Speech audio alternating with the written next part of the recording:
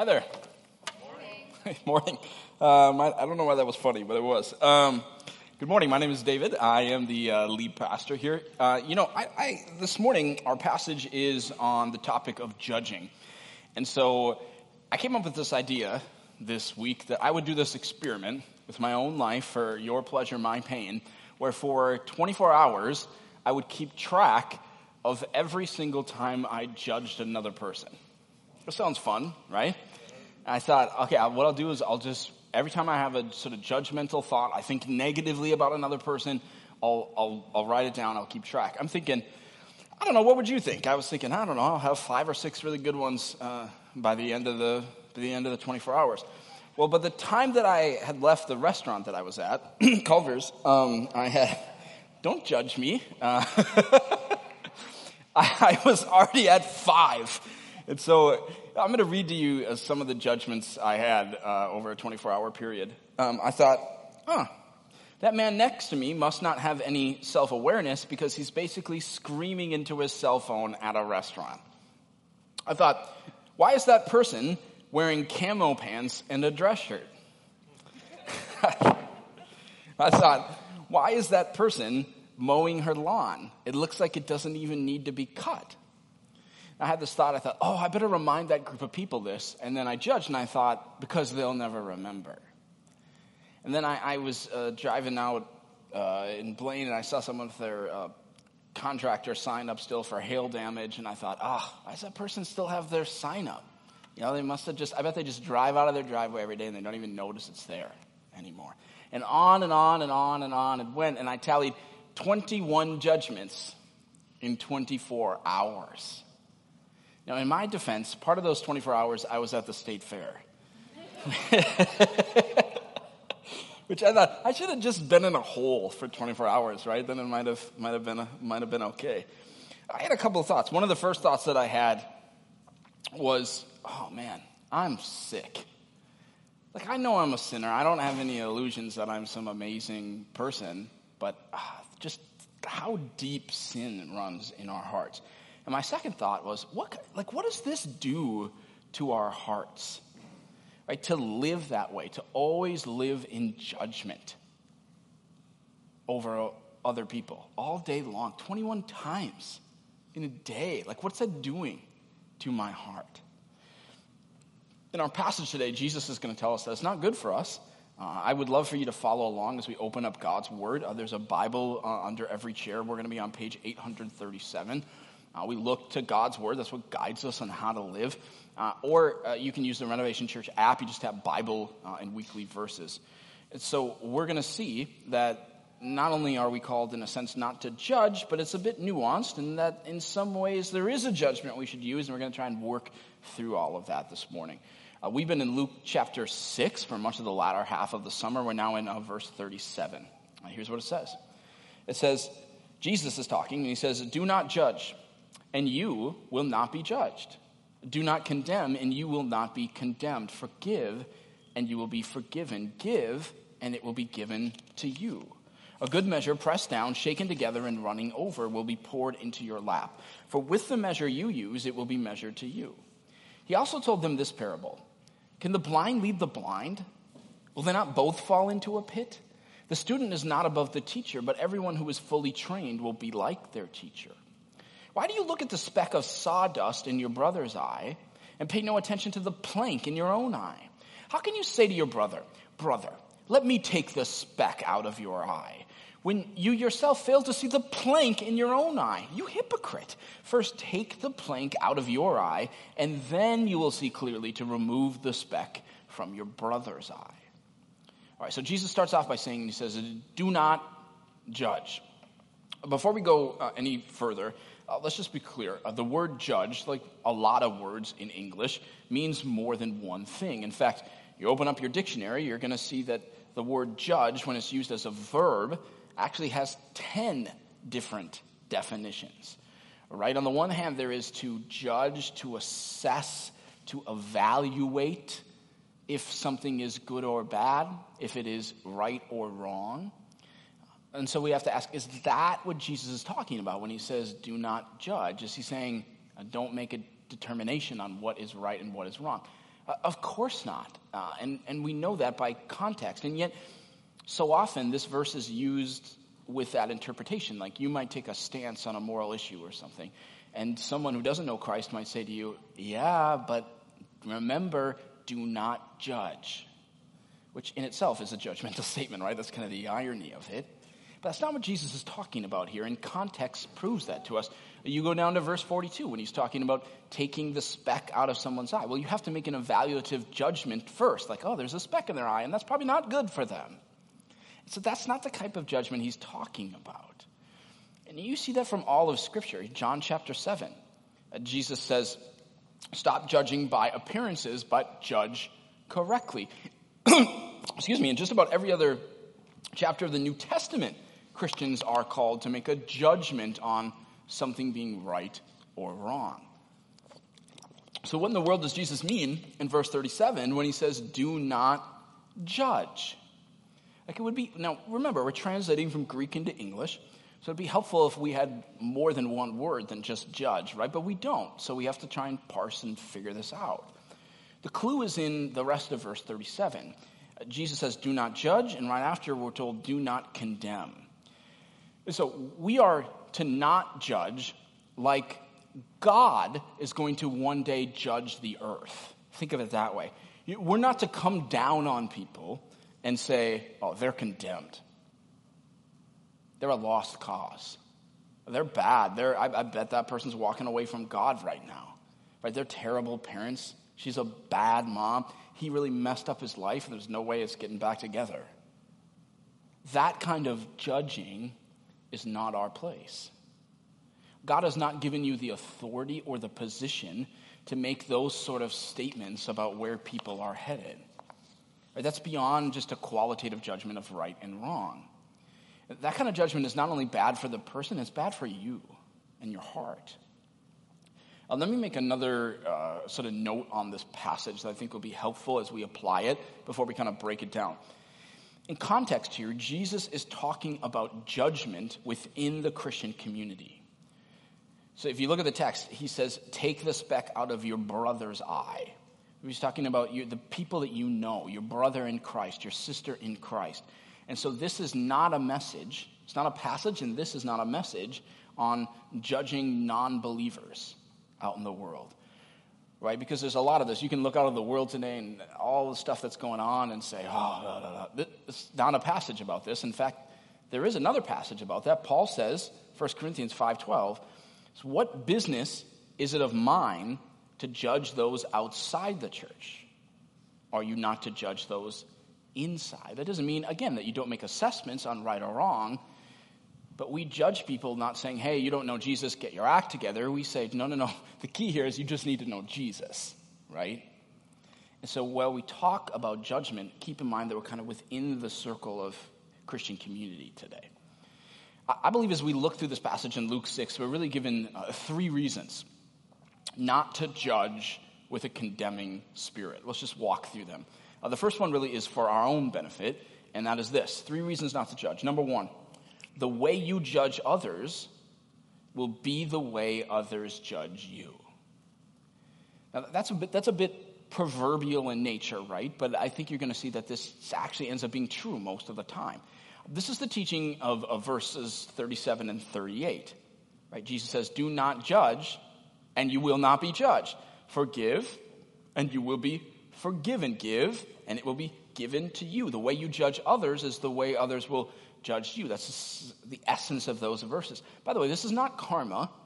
Sometimes Christians throw out that word, this is just karma. No, karma is from Eastern religions, not from Christianity. This is closer to the biblical principle of sowing and reaping. This is a general principle. What you proverbially here means generally what you lay down in the soil of your life is what will be reaped. If you're the type of person that offers forgiveness frequently to other people, often, not always, often that'll be returned to you. Let me explain this in a different way. Over a decade ago, I came across a study that I've just always remembered in my mind. And it was a teacher long ago who did this experiment with all of her classes. And eventually it was published into a study. she would have her students, she would only give them 30 seconds, and she said, I want you to just write down the initials of all of the other students in the class that you dislike. By the way, you can never do this nowadays, but they did it, and now we can learn from it. And she said she eventually saw this pattern that just crazy jumped off the page, and the pattern was this. Those who disliked the largest number of people, she said some people just wrote down one person. Some wrote down as many as 14 in the class that they disliked. And she found that those who disliked the largest number of people were always also themselves the most widely disliked in the class. Well, what is that? That's this general rule. See, if you're always in your heart carrying around judgment and hate and disdain, if you're the type of person that's just always complaining about, I can't believe my coworkers, you never believe what they did. Let me just tell you this. Oh, they're just so annoying. And oh, the people I work with are my neighbors. But if that's who you are, what happens is you can't contain that just internally. It spills out on other people. And then guess what? People are going to have a hard time with you. But if you're the type of person that's always carrying around grace and forgiveness and giving people the benefit of the doubt, well, then people are, not always, but people generally will be much more likely to give that back to you. This is do not judge, and you will not be judged. All right, let's work through the second reason. So we started with the way you judge others is the way others judge you. But here's another reason that we shouldn't look at people and just judge with this condemning spirit, and that's because we are blinded by our own sin. We don't see clearly like God does to make a judgment because we're blinded by our own sin. This is verse 41 of our passage. Jesus says, why do you look at the speck of sawdust in your brother's eye and pay no attention to the plank in your own eye? We are all miserable sinners. I just looked deeply into my own wicked heart for 24 hours, and I judged people over 20 times. And a few of you judged me for that. You did. You went, oh, that's kind of a lot. It's kind of thinking it might be lower, right? Why do we do that? Why did you do that when I said that number? We do it because it just feels good to kind of prop yourself up a little bit on the judgment seat. We love being up a little higher and everyone else a little lower. And we just do this all day long. We do it in our marriages. Right? There's a problem in your marriage, and you know how the other person is messing up, right? We don't look at ourselves. But if we do this at work, right? Work is stressful and it's kind of toxic, and you know what each of your coworkers are doing to bring to the problem, but we don't think too hard about ourselves. Jesus is just saying to you, I'm sorry, but that's not who you are. You are not above your fellow sinners. And I think for a lot of us, we just don't understand how much sin we have. And we don't understand what it means to be in community with other people while we are carrying around such sin. And so I wanted to just make this visually more apparent to you so you could understand this. And I think this would be helpful. This is me, and this is my plank in my eye, okay? So I know it's funny, but I think there's some things we can actually learn from this visual. For instance, if you look at verse 41, one of the things that Jesus says is he says, we pay no attention to the plank in our own eye. In fact, if I close one of my eye, in my peripheral vision that I have right now, I actually can't even see this. Can anyone else in the room see this right now? Okay, that's what it's like living as a human being. And this is so true. Most of the time, it's actually easier for the people that are close to you in your life to see your sin than it is for you to see it. But this is why Christian community is so important. This is why when we have house group signups next week, that all of you need to sign up. Because I can only see so much of myself, and you can see more of me that I can't see. Another thing I think we can learn from this actual visual illustration is One of the things that I've learned in life is that Christians who haven't come to terms yet with just how invasive and all-encompassing their sin is in their life, they don't notice the plank. They haven't acknowledged it yet, are often people who are incredibly sensitive to criticism. And so what happens if you come up to me, I'm walking around like this, and you come up to me and you say, hey, David, gosh, I don't know how to tell this to you, but there's a huge plank in your eye, right? And if I don't believe that, I'm going to be incredibly sensitive, defensive to what you said. Like if I don't believe there's anything there and you said there's a huge plank, I'm going to say, how dare you? How dare you make that outlandish claim about my life? People who haven't come to terms yet with how big their sin is, of how much of a sinner they are incredibly sensitive to people pointing out that anything's wrong. But if you know it's there and you know, yeah, I'm fallen, I got tons of sin, but I'm so thankful Jesus has forgiven me, and you come up to me, I'm going to say, yeah, it's there. That's something, right? Keeps me humble. It just keeps me humble. I know that I need Jesus. Okay, what else can you learn from this visual? I think you could also learn this. How frustrating would it be? How ineffective would it be if I, not acknowledging the plank in my eye, came up to you and said, friend, I just want to talk to you. You've got an anger problem. And your drinking is out of control, and you're just and I think I'm the person to fix it. I mean, it's ridiculous, right? I couldn't even get close enough to someone to do anything. And if you were the other person, you would be looking at me going, bro, you don't even know there's a huge plank in your eye. You don't have a basic awareness for that. So how could I trust you to be the person to help me? See, that's what's happening in your life if you haven't first acknowledged your own plank, like Jesus says. I sometimes think that trying to help other people deal with their stuff when you haven't dealt with yours is like offering your services as a one-eyed surgeon. And no one's excited about that. If you're about to have surgery at Mercy Hospital or something and you get assigned a surgeon, you go to their website and you start scrolling through to get their biography, and a picture comes up and it's a surgeon with a pirate's patch on their eye, right? You're probably not excited about what's going to happen. One of the things that I think Jesus is bringing out in this illustration too is if you actually lose sight in one of your eyes, what you would if you had an enormous plank, one of the things that you lose when you lose sight is you lose what's called true depth perception. And see, when we're blinded by our own sin, we haven't acknowledged it yet, we actually don't see anyone else's issues with any true depth. We just tend to make really quick snap judgments about things. This is in line with the old statement, many of you maybe heard this before, just a good truism, that we judge ourselves by our intentions, but we tend to judge others by their behavior.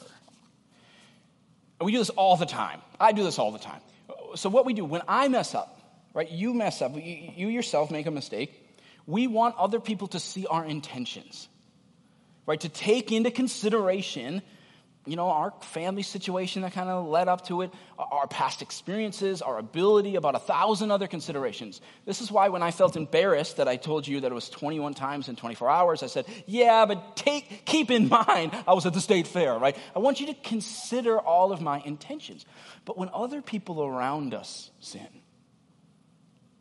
we almost never think about what their intentions or situation might have been. We just make a snap judgment on their behavior that we can just see externally.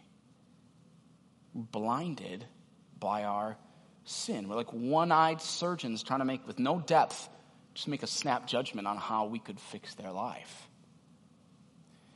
In fact, when I look back through my list of 21 judgments, I realized that I never took any time to think about what their intentions might have been for any of those people. Because that's kind of what a judgment is, right? You make a quick judgment that just says, oh, that's wrong, rather than thinking And this is a really good discipline if you want to work on judgment. If you don't think you need to work on judgment, then try and see how many you have in 24 hours. But if you want to work on it, one of the things that you can do is to say, the feeling of judgment comes in, and you think through, okay, but what might have been their intention? What might have they been dealing with? So I started to do this going back through my 21 judgments.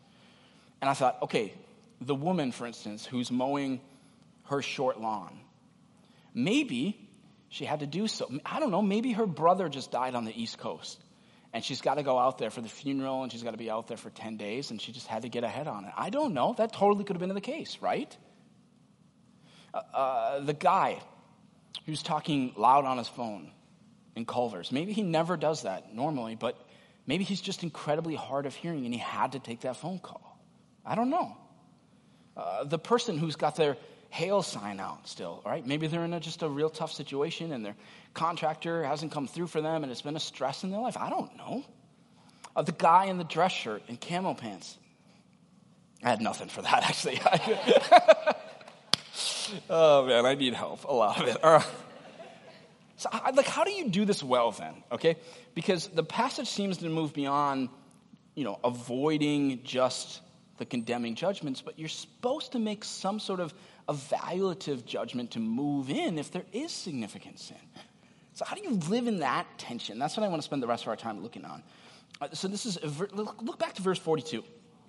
Jesus says, first take the plank out of your eye, and then you will see clearly to remove the speck. So you are supposed to do something from your brother's eye. Now that's not a condemning judgment, right? That's something else. In fact, I would put it this way.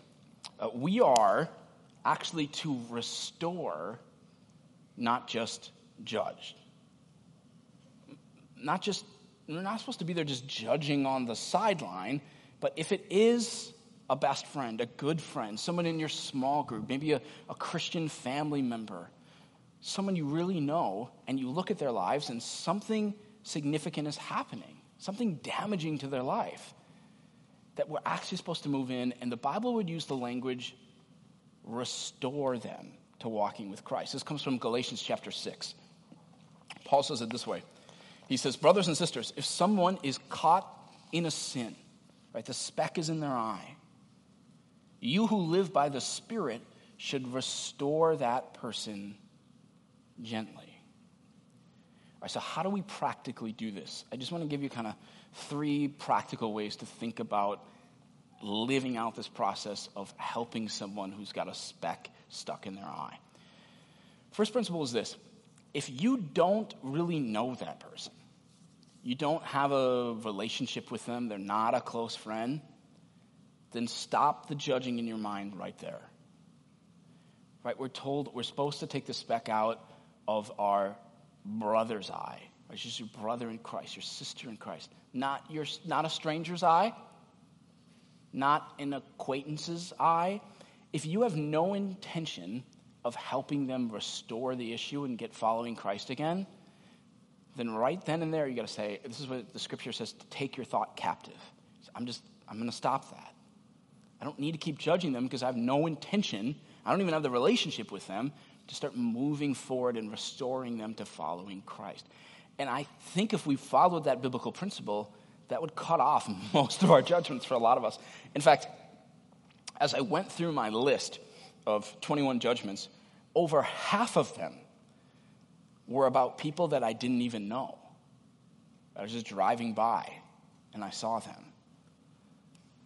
What a waste of my mental space. Seriously. What a waste of my thinking. To just have that tossing around my mind.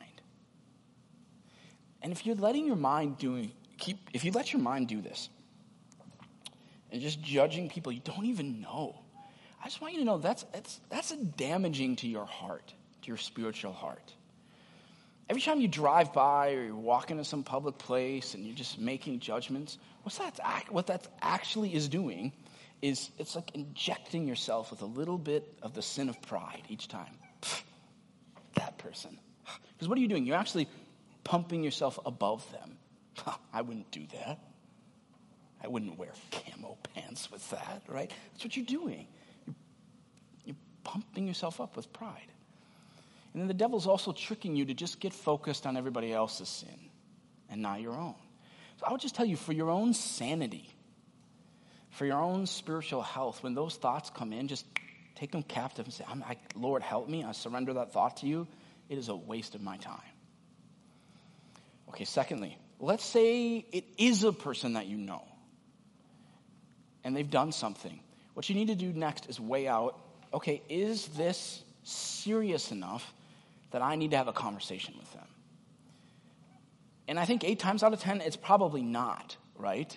If we live in community with each other as a bunch of sinners, right, we wouldn't have time to sit down and have all these talks. We're just too sinful. I can't, to my 2-year-old son, Lincoln, sit him down every 5 minutes and say, Lincoln, sit down. We're having an intervention. You knocked over the Duplos again. Right? You can't live like that. So, but then let's get to the third point. What if you do assess that this is maybe it's your adult child who's following Christ, right? Maybe it's your best friend, it's someone in your small group, someone you really know, and you've assessed that whatever they've kind of gotten into, it's damaging. It's actually damaging their marriage right now, right? It's pulling them away from Christ. It's in their eye, and it's hurting them, whether they want to admit it or not. Then what do? Christians are called, as the scripture says, to gently restore them. And I really believe that's the middle ground, and most Christians have been on one of 2 of the far ends of the continuum and rarely are in the middle. It used to be Christians were more often on this end of the continuum where we kind of look at people and we kind of gossip and say, stick our noses in the air, like, oh, can you believe Ethel? She's sinning again, right? We're just going to stick our noses up. We don't help Ethel. We just sit here in judgment, right? I would say that we are more apt nowadays in 2018 to be on the far other end of the continuum. We look at our brothers and sisters in Christ who are sinning and it's damaging their lives, and we say, but who am I to say anything into their life? You know what? God loves them. They just can continue doing what they want, and he loves them anyway. We don't do anything.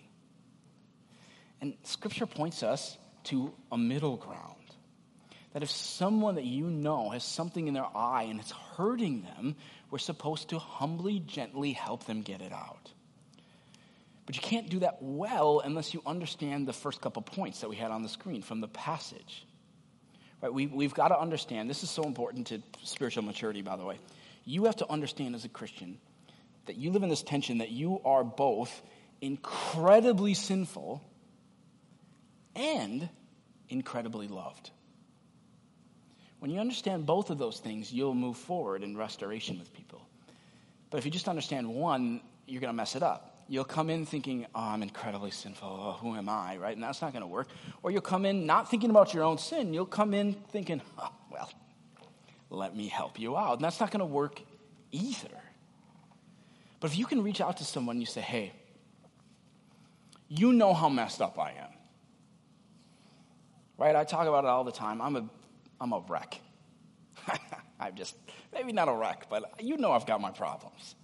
And yet, I know that Jesus loves me and forgives me, and I know that living in his will is what's best for me. And I've been looking at your life, and friend, I feel like you're drifting from Jesus. And I just know that you will find your life, and I believe you know this too, in coming back to him and following him. And so I just, as another broken person, I want to talk to you about what you're struggling with. And that's sort of the middle ground that the scriptures are talking about. My wife and I were talking a week or two ago about a woman that we both know who is incredibly self-deprecating in like a really positive way. She's really good at just kind of making jokes about herself.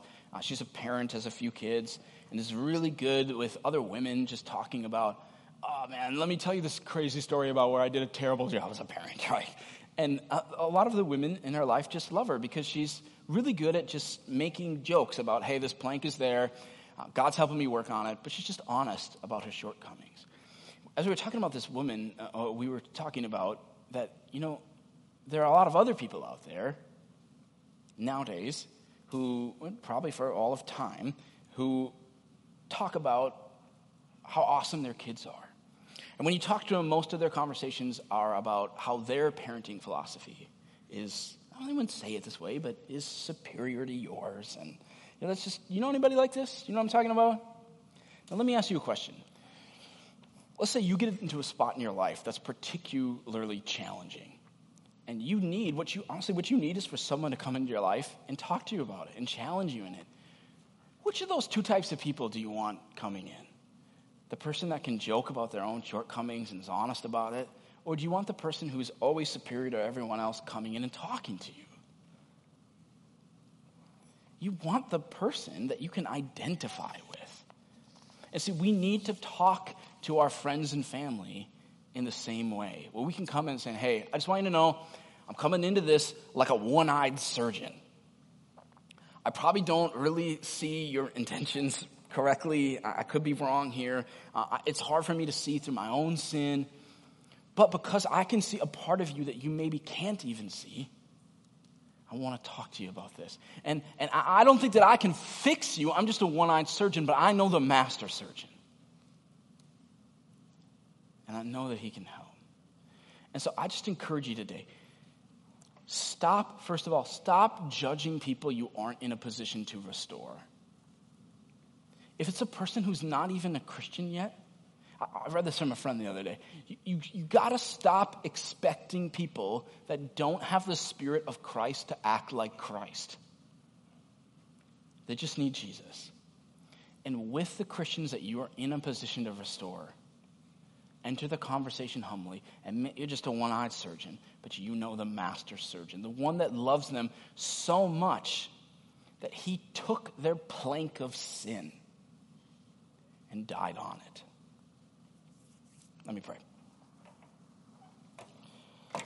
Lord, we come here today as a group of sinners, the sinners of Renovation Church.